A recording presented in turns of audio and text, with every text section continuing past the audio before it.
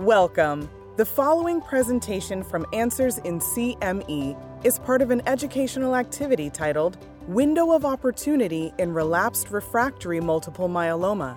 Is there an earlier role for Cereblon E3 ligase modulators to improve patient outcomes? To access the full program and supporting materials, please visit the activity URL in the episode description. This activity is supported through an educational grant from Bristol Myers Squibb. Hello, my name is Dr. Joseph Mikhael. I'm a professor at the Translational Genomics Research Institute and the Chief Medical Officer of the International Myeloma Foundation. With me today is a good friend and myeloma expert, Paul Richardson. Myeloma is a disease that, unfortunately, we still really haven't cured, and so patients typically relapse after each period of remission. The period of remission tends to get shorter as the disease becomes more aggressive. We know what we do earlier on, even in frontline therapy and earlier relapses, has a prolific impact on the long-term impact of patients. And this is translated into our philosophy of thinking and treating now, which is that we don't really save the best for last. If we turn to the NCCN guidelines, it's almost like a laundry list of choices. So instead of developing a simple algorithm, we follow principles along the way to give patients the deepest and most durable response. We think of relapse myeloma typically as early relapse, 1 to 3 prior lines, all the way through knowing that the depth of response matters, that risk status makes a difference where high-risk patients need to be treated in a particular way, always wanting to balance efficacy and toxicity as we treat patients, and doing all that we can do to overcome drug resistance by introducing mechanisms of action that are new. Making a decision as to how to use them and how to combine them typically is based on 3 major areas of focus: disease-related factors, therapy-related factors, and patient-related factors. Knowing that the risk status makes a difference, always wanting to balance efficacy and toxicity as we treat patients. I wonder, Paul, is that how you approach it also in your clinic? Yes, I would agree, Joe. I like this slide in particular because it addresses this issue of real-world, off-the-shelf, practical therapeutic options for patients with relapsed disease. Thanks, Paul. Pragmatically, what this typically means in early relapse is that we're using triplets and sometimes even quadruplets, but primarily triplets for our patients in early relapse. We're using a CD38 antibody, one of our 2 key proteasome inhibitors, and our 2 key immunomodulatory drugs of lenalidomide and pomalidomide. And then when patients become refractory to all of those, we move into the more novel approaches with BCMA-driven strategies like CAR T-cell therapy, or we may use bispecific antibodies and introducing mechanisms of action that are new to overcome drug resistance. And that's particularly important as we think about introducing cell mods to overcome other mechanisms such as immunomodulatory drugs. In our next session, we're going to have Paul talk to us about cell mods in more detail. So now Paul will help us understand why cell mods can help overcome resistance with IMiDs. Sure, Joe. My name's Dr. Paul Richardson, and I serve as the Director of Clinical Research and Clinical Program Leader of the Jerome Lipper Multiple Myeloma Center here at Dana-Farber Cancer Institute in Boston, Massachusetts, and I also serve as the R.J. Corman Professor of Medicine at Harvard Medical School. Let's first begin with understanding a little more about the IMiDs. Unfortunately, the majority of myeloma patients treated with immunomodulators develop resistance over time. So whilst the mechanisms are somewhat incompletely understood, we are generating data to better understand how this works. And we've discovered that the use of these much more potent platforms, namely the cell mods, has been highly successful in that much more effectiveness across the Cereblon E3 ligase complex.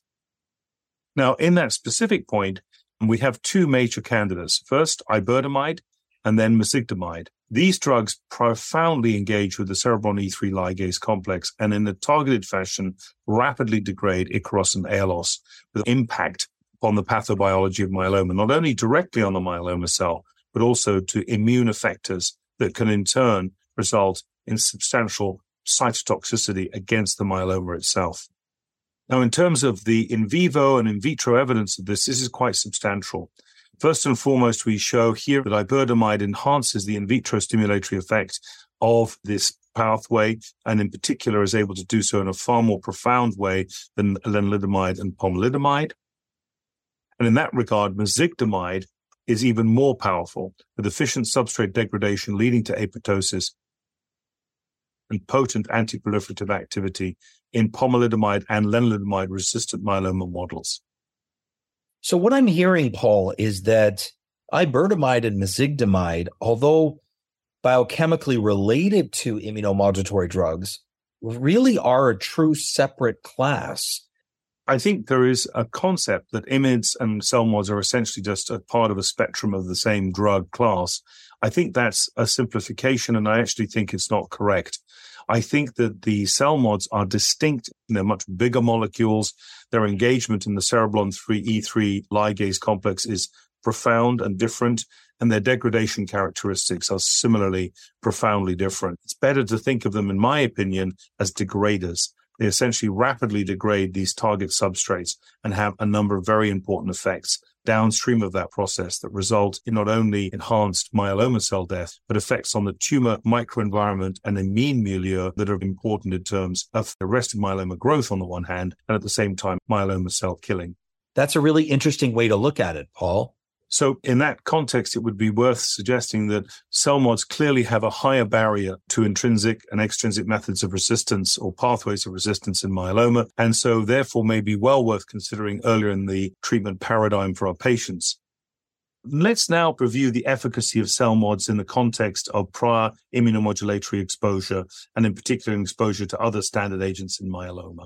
We have a huge constellation of trials in which we've been able to show that the combination of immunomodulatory drugs combined with either proteasome inhibitors or antibodies has been highly powerful in their effect on relapsed refractory disease. We've seen this interaction not only with CD38 as a target for the monoclonal antibodies, but also elotuzumab.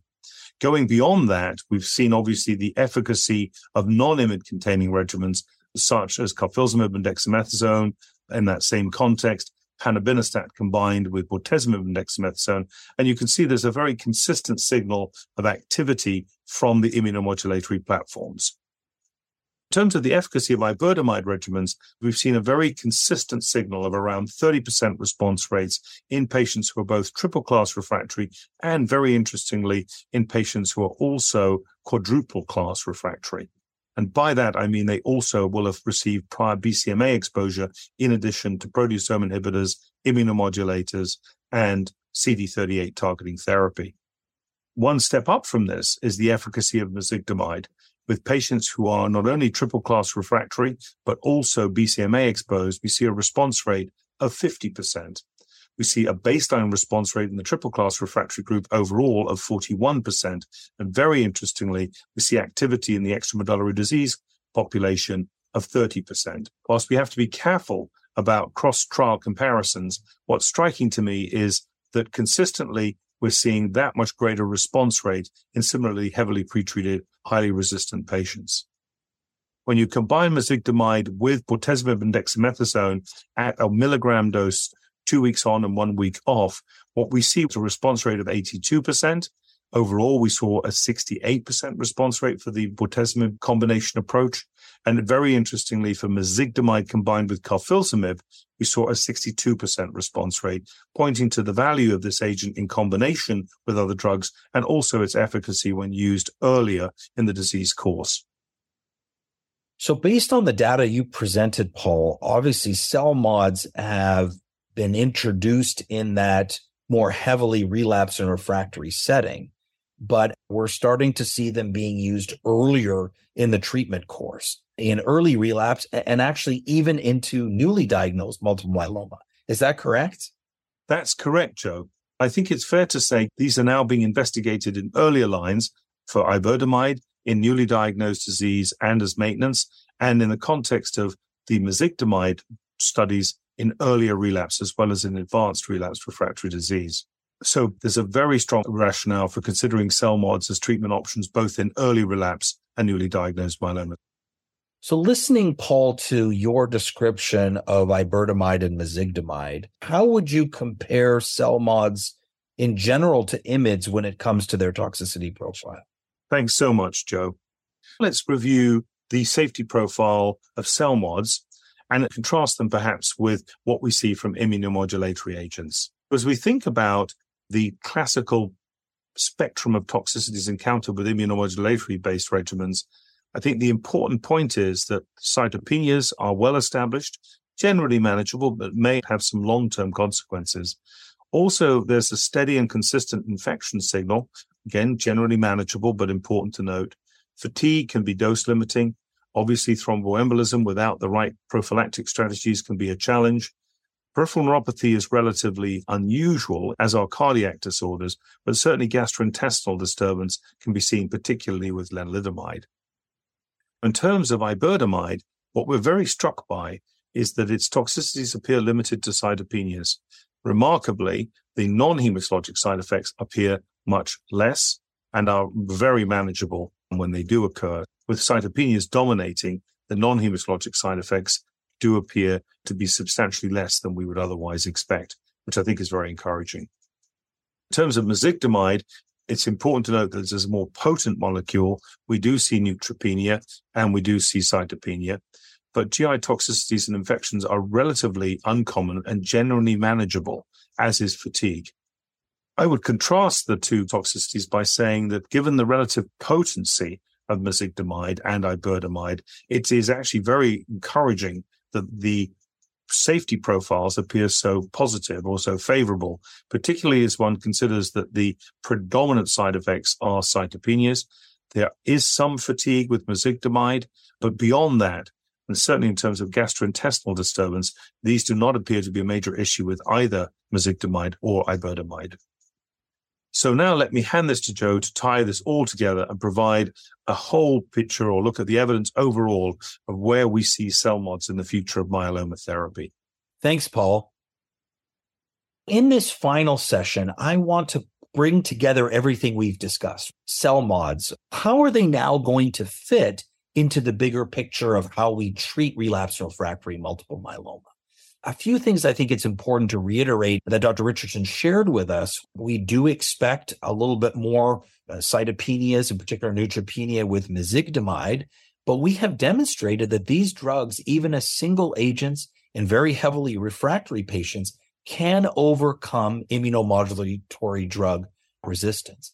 Paul, did you want to add anything here to help us differentiate iberdomide from mezigdomide? Yes, Joe, I think iberdomide, it's fair to say, clearly overdrives IMiD resistance. The degree to which it does so is less than we see with mezigdomide, and mezigdomide's potency takes it to a new level. Most patients now are being treated with immunomodulatory drugs, often through several lines of therapy. Another important point is that they can be used even in patients that have had BCMA-driven strategies, and that they can be combined with other novel agents and other more traditional myeloma agents. So what does that mean for the future use of these agents? As I think about how I'm going to be incorporating CELMoDs, one of the things that draws me to them is not only that ability to overcome IMiD resistance, but really the simple administration of an oral agent that's particularly well tolerated, in contrast to many of our immunotherapies that do require more intensive approaches and T-cell collection and admission to hospital for cytokine release syndrome or for neurotoxicities. What I think we still have to learn and will learn with time is the optimal sequencing of these strategies. As we heard today, we are introducing these agents earlier in the disease course, and so we'll understand how it can be combined and how it can be used even earlier. So, Paul, what's your vision for iberdomide and mezigdomide? Iberdomide going early in newly diagnosed patients and then finding its way into maintenance would be very attractive. I think in the context of maintenance, what's particularly important is there is evidence that iberdomide may not have the same risk of second cancer that may, for example, be associated with lenalidomide. As we think about relapsed refractory disease, mezigdomide may be a very important strategy after pomalidomide and combination approaches with pomalidomide and other drugs such as carfilzomib and bortezomib. Mezigdomide, after those kinds of treatments have failed, may have an important role, particularly if used in combination with other drugs as well. That was a great summary, Paul. I mean, I think the key take-home messages here are that cell mods are really a unique class and not just a further generation of an IMiD. We can overcome IMiD resistance with cell mods. Cell mods are easily administered with a predictable toxicity profile and are going to be used in combinations and earlier in the disease course.